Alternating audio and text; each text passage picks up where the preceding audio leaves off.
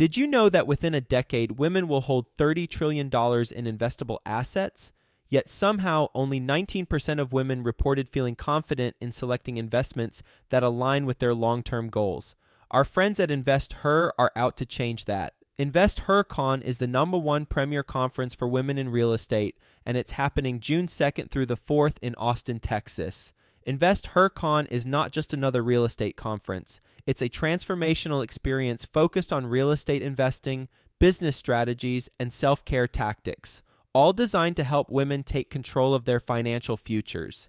Gain the knowledge and skills you need to grow your portfolio and build a sustainable business, all while connecting with over 500 women who are playing at the same level. To learn more and to get your tickets, visit InvestHerCon.com today and use the code 100BESTEVER to get $100 off your ticket. That's InvestHer, H-E-R, con.com, promo code 100BESTEVER to get $100 off your ticket. We have more and more people talking about us, and it's not necessarily about our product, it's about what we're saying about the industry. Before we get into today's episode, I want to mention today's best ever partner and give you a free gift, and that partner is Fund That Flip, and they're going to be giving you a free deal analysis spreadsheet. You know who Fund That Flip is, don't you? Because you're a loyal best ever listener. They've been a sponsor on the show. Matt Rodak, the founder of Fund That Flip, has been on the podcast multiple times, given us his insight on the online lending process. Fund That Flip provides fast, reliable funding for your house flip projects. They're an online platform, makes the application process entirely easy, and they've got a whole bunch of experts on their team who can help you get funding in 24 hours and close within as few as 7 days. And all of you best ever listeners, you're getting a free spreadsheet to help you analyze your projects. Go to fundthatflip.com/bestever. That's fundthatflip.com/bestever. And you'll get a free deal analysis tool. It'll help you provide a scope of work for your projects, create the scope of work, analyze the profitability of the project, or if it's not profitable, you need to know that too, and make a determination on the max purchase price. Super important. You can print out all the detailed reports, and that will help you get your deals funded faster. Go to fundthatflip.com/bestever. Get that free analysis tool, fundthatflip.com/bestever. Best ever listeners, how you doing? Welcome to the best real estate investing advice ever show. I'm Joe Fairless. This is the world's longest running daily real estate podcast. I am with Theo Hicks. How you doing, Theo? Doing good, Joe. Glad to be back. Yeah, nice to have you back on Follow Along Friday. And the purpose of Follow Along Friday is to talk about all the things we've got going on in our entrepreneurial endeavors. And specifically, we're going to talk about branding, because that's something that's very important from an entrepreneurial standpoint. And we are also going to talk about a trip I took last Friday to Columbus, Ohio, to look at apartment community and a couple other things. So that being said, we'll go ahead and dive right in. That good with you? Yeah, we started with trip to Columbus. Yes. I know I was supposed to go to that, but I had some best ever book finishing touches to put on. So yes. I'm doing that all day. We're in the final stages of doing the best real estate investing advice ever book, volume 2. Yep.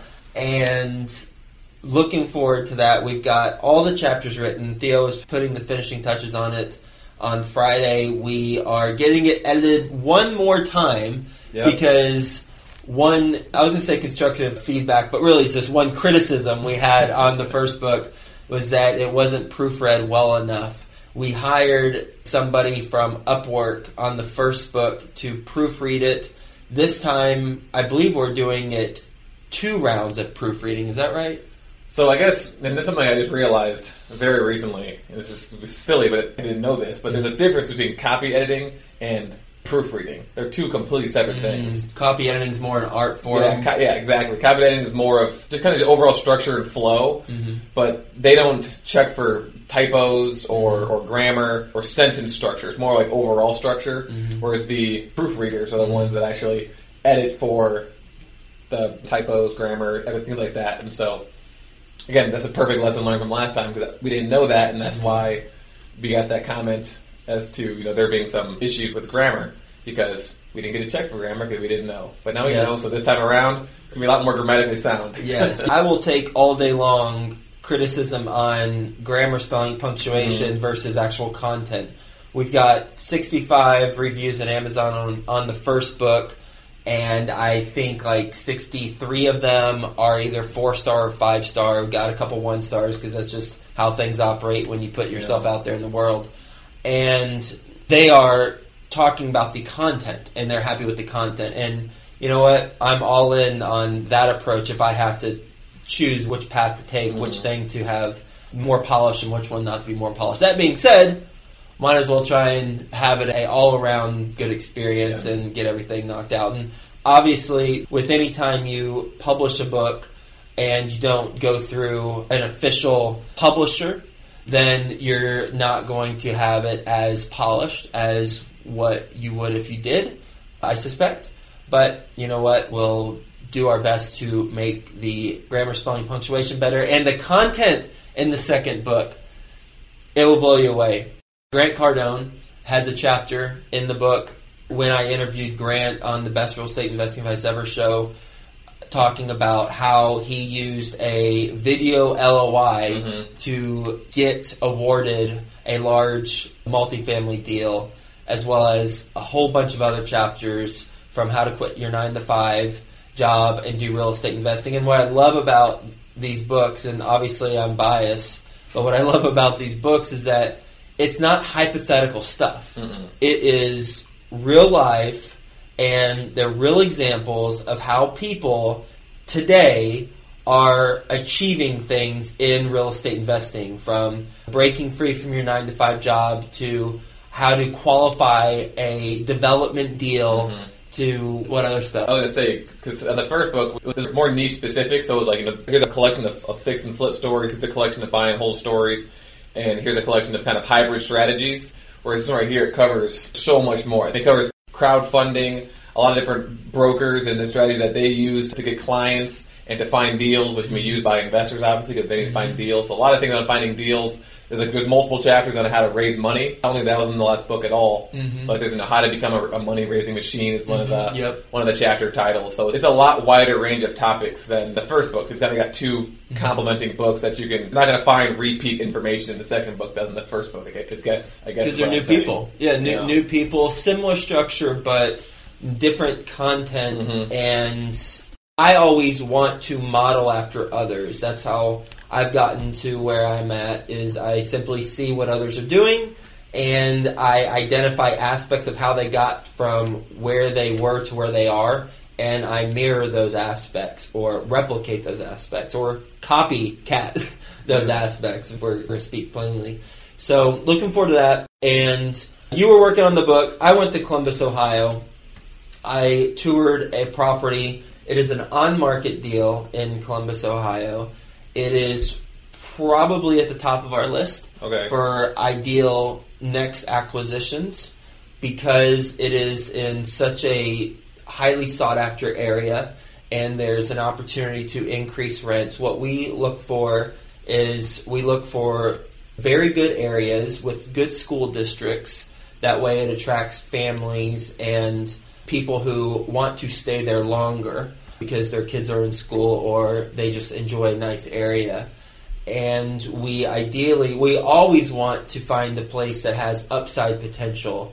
And whenever I go to these tours, what I look for is, can we increase rents? That's basically what I'm looking for. Because we can do a lot of math and spreadsheet work prior to getting there. But when you're there, it's important to ask the questions to the property manager, like, when was the last rent increase you did? How are you qualifying people? Have you done any renovations? What other type of projects have you done? If I could give you a bucket full of money, what would you do to the property? Why do people move in here? Why don't people move in here? Who are your competitors? Who do they move to if they don't move in with you? And asking those types of questions, as well as looking at the type of renovations that are done, the type of finishes. So are they renovating the countertops and the fixtures, or are they just putting in new flooring? If they are putting in countertops, what kind of countertops? What type of appliances are they putting in? What rent increases have they achieved as a result of any of the combination of those things? Are they doing the bathrooms as well as the kitchens? Those are the type of questions that I ask whenever I'm there, and I look at whenever I'm there. And then I go to the competitors, and I secret shop the competitors. I pretend I'm renting, and I ask similar questions, but clearly it's not as direct with some of those that I just mentioned. And the goal of that is to know where the subject property we're evaluating stacks up against the other properties that were named as the number 1 and number 2 and number 3 competitors. Okay. That's what I did whenever I was in Columbus last Friday, looking at the subject deal as well as the competitors. Everything checked out, and we will be making an offer this week on it and see where we go from there. So this was an on-market deal. I know the last time I went to Columbus, that was an off-market deal. Yep. What are the differences when you're approaching an off-market deal versus an on-market deal? Well, with on-market deals, you don't have to act as fast. Okay.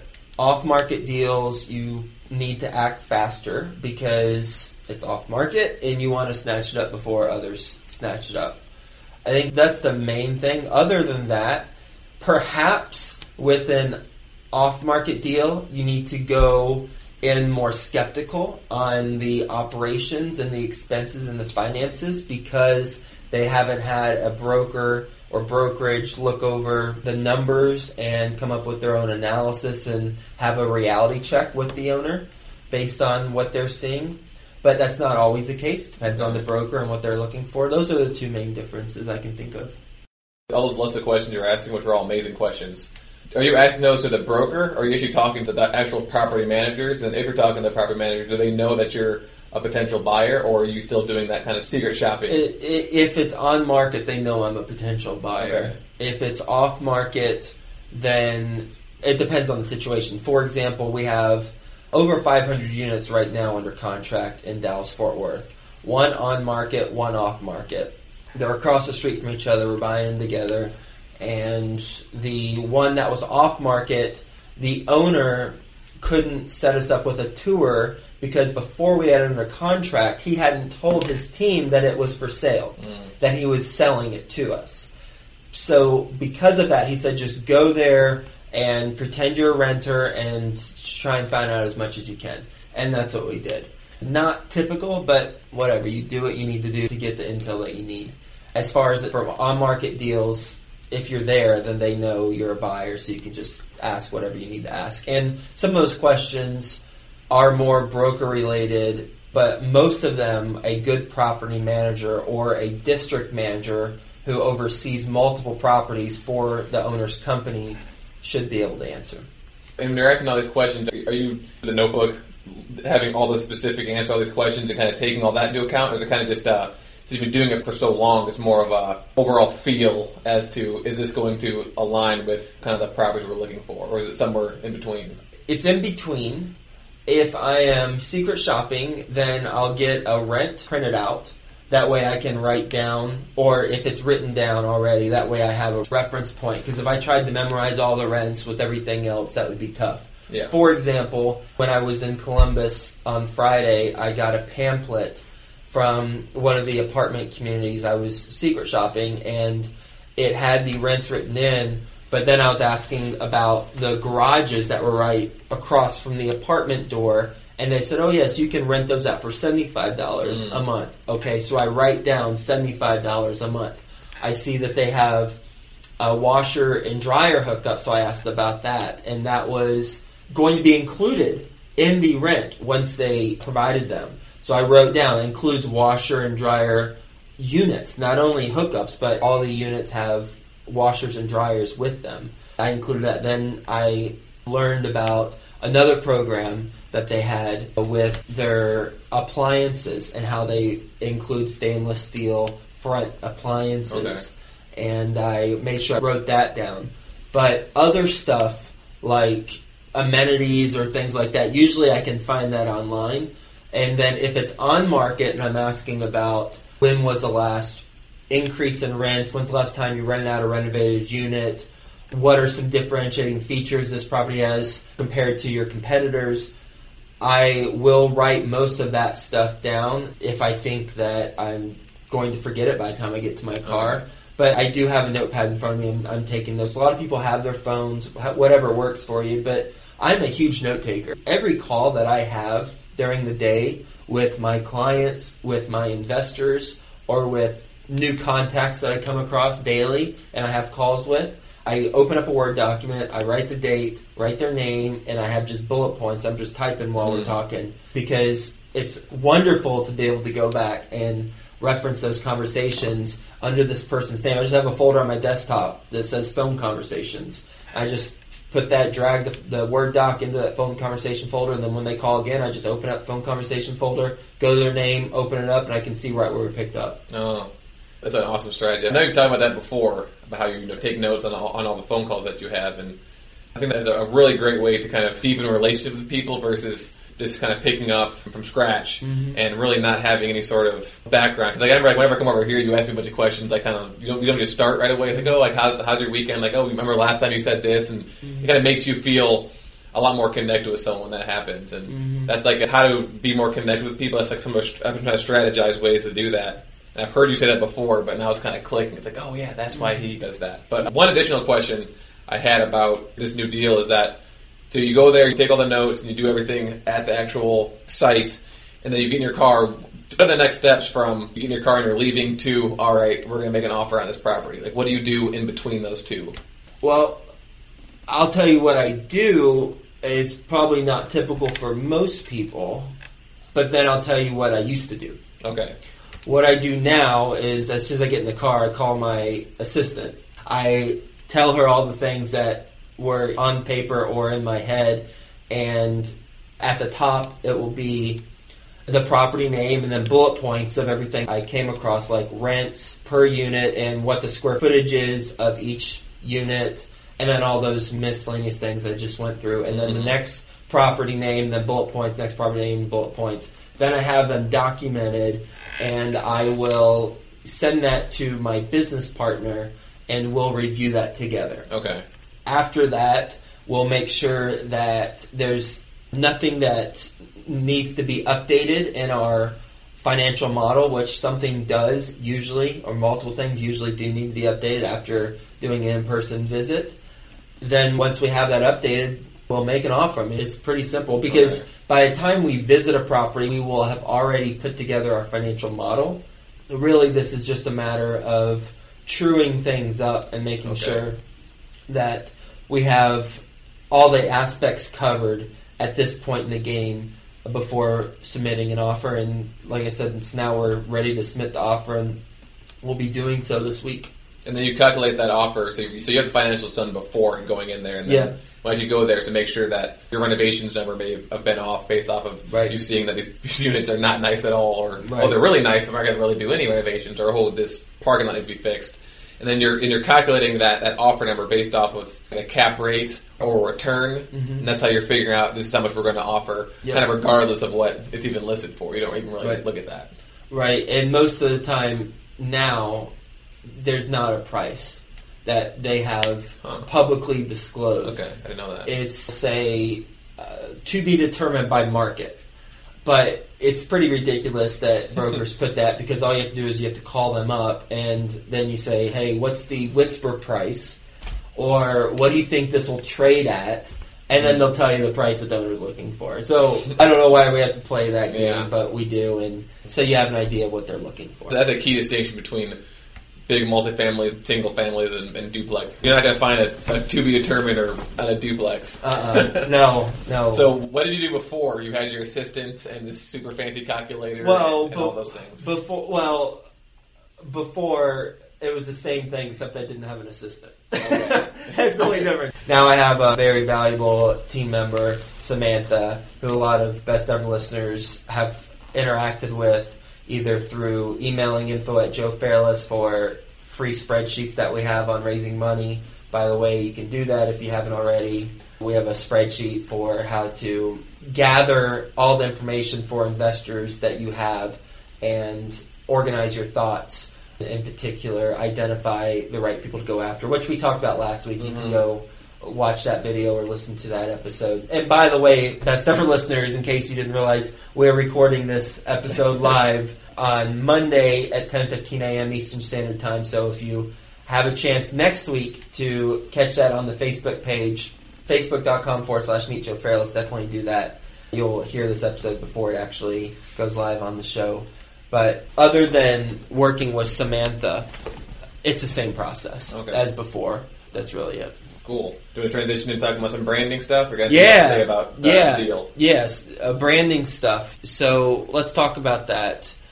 You had brought it up because I was recently interviewed on a podcast, someone else's podcast, and they asked a couple questions, and you thought a couple of the topics would be beneficial for the Best Ever listeners to learn about. You got asked, the exact question that you got asked was, what counts and doesn't count with brands? Mm-hmm. So, what are things that work when you're trying to build your brand, and what are things that don't work when you're trying to build your brand? We talk about thought leadership a lot. We talked about the book today. That's obviously a branding piece. We're recording on Facebook Live, and we're doing a podcast right now. So obviously those are things that work. And we've done podcasts before that have listed all the things that are what you should do to be a good thought leader, but we haven't focused too much on what doesn't work or what won't work unless you actually have a brand. So maybe we can kind of touch on that. And I guess an example that we can start off with is that one of your clients was trying to find deals, and you mentioned how, hey, you should maybe focus on thought leadership first and have people kind of be comfortable with you and know who you are before you start asking them for money. Because again, if you don't know who you are and you don't have really any experience of real estate, the only other way that you can, maybe not the only other way, but another good way to kind of gain experience is through thought leadership and putting out content for people. And so I guess I'll let you take it from there. Yeah, and when we say brands, some people have a negative connotation towards that. I interviewed someone who did, and I guess I understand that. But what we're basically talking about is the image for our business. If our business is ourself, then it's building the image for ourself within the business sphere. And the important thing with brands or building your image is that we have to be known for something. And we are already known for something among our friends and family if you haven't created a brand. If we haven't created something, we're already known for something. It's just, what is that? Mm-hmm. What are we currently known for? And the purpose behind having a more strategic approach on thought leadership is because it focuses the conversation on things that matter towards your business. Because right now, we might be known as a good person who is true to their word and someone who is formerly in sales or marketing. Okay, cool. But how does that help me if I'm, say, a wholesaler? How does that help me get more deals? Well, the true to your word part certainly does, because you're going to have a lot of people who trust you out the gate. But it doesn't necessarily position the conversation the way that you want it to be positioned entirely, because it's not focused on real estate. Therefore, in order to have a successful real estate company, we have to have the conversation focused more on real estate specific stuff. And how we do that is we can just be in the business for ages and ages, and then people start talking about us, or we can make a more concerted effort and have a thought leadership platform that allows us to create the conversation around real estate as it relates to us. And that's all that this is about. And what I was talking to my client about was, instead of looking for deals, if we don't have the money lined up, then perhaps taking a step back and not looking at the deals and looking at what type of thought leadership platform. So that can be an in-person meeting, that could be a podcast, that could be a YouTube channel, that could be maybe you do a bunch of Facebook Live videos, maybe you have a blog that you do daily. But having the conversation revolve around this, because one thing that you mentioned earlier before we started recording was a point that I said about word of mouth being the number one influencer of purchase intent. And this is not just real estate related, this is everyone, but we just happen to be focused on real estate. If we want people to buy, then we need word of mouth referrals, because when we have a word of mouth referral, I know from my advertising days, I was the youngest VP of a New York City advertising agency. I know from those days and the research that we did that the number one way to have people buy your product or service is to have others recommend it to them who they know, like, and trust. Yep. And that's the long way of growing our business. But when we have thought leadership, we expand our reach and we have more and more people talking about us. And it's not necessarily about our product, it's about what we're saying about the industry, which is much more important than what we have to sell, because it allows a way in for a lot of people, and it allows us to be positioned as business partners, not salespeople. Mm-hmm. Yeah. It'd be great if you didn't have to have a brand, but it's so clear that you have to have some sort of brand. I think the problem that people probably have with the word brand is just kind of the word itself. If you just call it something different, like thought leadership, it's like, oh, okay, because it's basically the exact same thing. But in regards to word of mouth, I think we kind of talked about this either last week or the week before about validation. Or it might have been one of the podcasts. No, it was. I think it was 2 weeks ago. When we were talking about you're starting a business. One of the most important things in order to kind of get proof of concept for a product of some sort or a service is you need to get validation, you need testimonials. And I think you actually sent me an article about copy editing from Forbes, and that was one of the things too, is like you need to have some sort of validation from your peers or from somebody. But something I read this morning, kind of about also the word of mouth referrals, is that 10,000 fans article. It's like one of the most popular marketing blog posts ever. And because of Tim Ferriss. Yeah, because of Tim promoting Ferriss. It. Yeah. It was in Tim Ferriss's book. That's a perfect example, right? So I mean, this guy wrote this article, and I'm not sure who wrote it. The only reason I know that this article exists is because Tim Ferriss, who has a massive brand, like everyone knows who Tim Ferriss is. He's known for like the guinea pig. Or another perfect example of someone that has a humongous brand is Trump, and now he's president. So whatever you think about the guy, he's a huge, huge brand, and everyone knows who he is. And when you think about him, you think luxury and everything like that. But there's really no reason why the way he looks or you should think that way. It's just because he's built a huge brand. But in that 1,000 fans, it basically says that if you focus on kind of getting 1,000 true fans that will buy your things no matter what, like no matter what you make, they're going to buy it. If you're a musician, you make a regular CD, they'll buy it. If you want a tape cassette, they'll buy the exact same one, or they'll buy the MP3 version of it. You think like, oh, well, if I have 1,000 fans and I'm only making $10 per fan, like that's only $10,000 a year, like how's that going to work?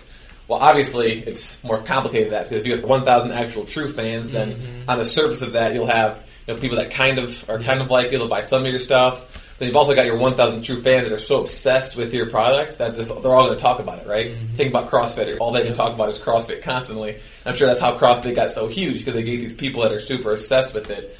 So maybe we can attach that article to this podcast. That makes sense, obviously, but if you kind of just focus on truly adding value to a handful of people and focusing on those people, the chain reaction can kind of go out and reach as far as it just happens to go. To the book Tools of Titan by Tim Ferriss, he puts all of the podcast interviews to date in a book. One of the interviews he did was with Seth Godin. And Seth Godin, as I'm sure a lot of Best Ever listeners recognize his name, but if you don't know, he's a super savvy marketer. And if you just search Seth, I believe, in Google, then his blog comes up, something ridiculous I think it's like Seth's that. blog. Seth's blog or something. You'll find it. Anyway, Seth mentions in the interview, his recommendation to people is to start as small as you possibly can with your audience. So be as narrow as possible and then reach that audience. Once you reach that audience, continue to build from there. But make sure you start small, you get a loyal following, or some people call it tribe or community, whatever. You get a loyal group of people and then continue to build from there. Now, doing some honest self-assessment, I did not follow that approach because my podcast is the best real estate investing advice ever. Sure, I have narrowed our community to real estate investors, but I could have started with multifamily syndication and had a podcast focused entirely on that. I'd like to say I made a conscious decision not to do that, but quite frankly, I didn't think of it. Yeah. And I'm glad I didn't, because it's allowed me to get more perspective across different business models, and it's reinforced why I'm choosing to go this way. But either way would have been more successful, or either way would have been successful because I was going to do it daily regardless. It would have been much more challenging doing a daily podcast on multifamily syndication. I would have to get very creative with the 300 so people a year I interview, and there would be a lot of repeat guests. But best ever listeners, think about when you're creating something. Maybe it's a type of investing.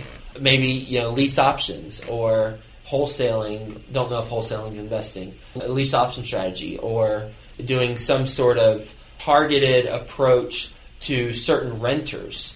I'll tell you something controversial. Mm-hmm. You ready for something controversial?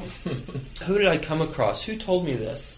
It was someone I met in person, and he wasn't in real estate, but his friend was. And his friend has made a lot of money in real estate. And he's like, but I can't remember who I came across who told me this. Anyway, they said that their friend makes a lot of money in real estate. And I was like, well, that's cool. I'm in real estate too. He's like, yeah, I know. That's why I want to let you know. I was like, well, how does he do it? He's like, well, he doesn't like talking about it. And I was like, why doesn't he like talking about it? He said, well, again, this is out there. I had never heard of it before. He said, well, he has recognized that pedophiles, after they are released from prison, they don't have anywhere to live because no one wants them to live next to them. And so what this investor has done is he's bought 4 plexes and 6 units and 12 units, and he only rents out to people who have been arrested for child pornography and whatever else disgusting stuff. And he rents out to them, and he's made a lot of money doing it. That's the type of stuff where I would have never come across it, for better or worse. I would have never come across those types of business models. And they're takeaways that, say what you will about that approach. I'm sure everyone has an opinion on that approach. One takeaway we can have from that approach, though, is identifying what are the market needs. Yeah. And what market has not been served, and what can we do to serve the market. And again, a lot of disclaimers on what I just said. I mean, clearly it's a little off the tracks. But the takeaway is applicable to everyone from a branding or marketing standpoint, where we've got to identify where are the needs and then fill those needs. It's like I would think that you could probably do the same thing with drug offenders too, just because they have difficulties finding houses. It's kind of like just a supply and demand thing. It's really high demand because pedophiles can't get houses, but supply is low because no one's going to give it to them. I think I remember you saying that before, and I was like, I wonder what else that there is that people that are like that cannot find houses. That only one I could think of was drug dealers too. But something that I want to kind of play off of that too is when you were talking about how for your podcast you wish you would have niched down more and been closer to multifamily syndication. Well, I look at that as like kind of one little component that you can narrow down on, where for you more narrow down on the daily, right? And so there wasn't a daily podcast out there, and so that was kind of like your niche as a person that wanted a daily podcast that couldn't get it elsewhere, right? And especially, I think it's so huge for people that are newer. Because I remember when I first started real estate investing, before I came across you, I was like, man, I want more of this. Like, this is so cool, and I want to learn so much more. But all I can find are these weekly podcasts, so I'm just like sitting there every week waiting, and I'm super excited for the next one to come out. Whereas now it's like, one comes out every single day, so you listen to them daily every single day and get as much, kind of get that whatever it is you get from getting the information. Because again, we're human beings, we love to grow and learn, and so you're also kind of like niche in on those people that want to grow and learn. And I think you can just, for kind of anything that anyone does, you can make the resolution super, super low and be like, it's just real estate investing. Or you can go really high resolution, like, it's real estate investing, it's daily, there are interviews, podcasts, U.S. the best ever advice constantly all the time. And so I think you actually did follow that. That's true. I didn't think about that. Good point. Yes. No one's as crazy as I am to do a daily podcast for almost 3 years now. So you're right. Yeah, that is a differentiating feature, because I can say this is the world's longest running daily real estate podcast, and it will continue to be. And we were talking earlier, and then we'll wrap this up. We were talking earlier about what we did this past weekend, and one of the things that I did with Colleen, my fiance, is we wrote out what is our life like on a Monday 10 years from now. And we wrote out from morning to night everything that took place. and it was a Monday, 2027. One of the things that I'm still doing in 10 years is a daily real estate podcast. And I mentioned to you that on that Monday, you were coming over here, and we were doing another one of these videos 10 years from now on the show. And I was at $2 billion worth of real estate that my company had under management and we had ownership in. Right now, as of today, it's $102 million, not including about $30 million that we have under contract that we're scheduled to close in the month of March. That was a very eye-opening exercise, especially when you compare it, if you have a significant other, and when you compare it with your significant others.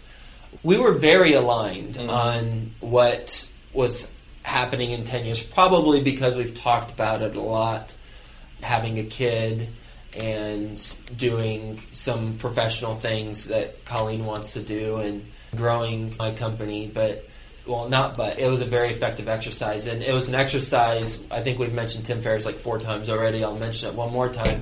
It's an exercise I learned about on a Tim Ferriss interview with a woman who is a designer. I forget her name, but it's one of the more recent episodes that he did. Mm-hmm. And she did it, and she is a professor at School of Visual Arts in New York City, and she does it with her students there. So if you have an exercise, if you want to look at and envision where you'll be in 10 years, then I recommend doing that exercise, and even do it with independent of your significant other, and then look at it afterwards and see where you two are aligned and where you aren't. I love that exercise, and I think me and Marcelo are going to do that for sure. I think that's a really good idea. We could talk about this so much longer, but I think we want to wrap this guy up. Yeah, let's wrap it up. Best ever listeners, we want to hang out with you and learn alongside with you in February, and that is at the Best Ever Conference. Obviously, you've heard of this by now. Have you signed up? If you haven't, then what are you waiting for?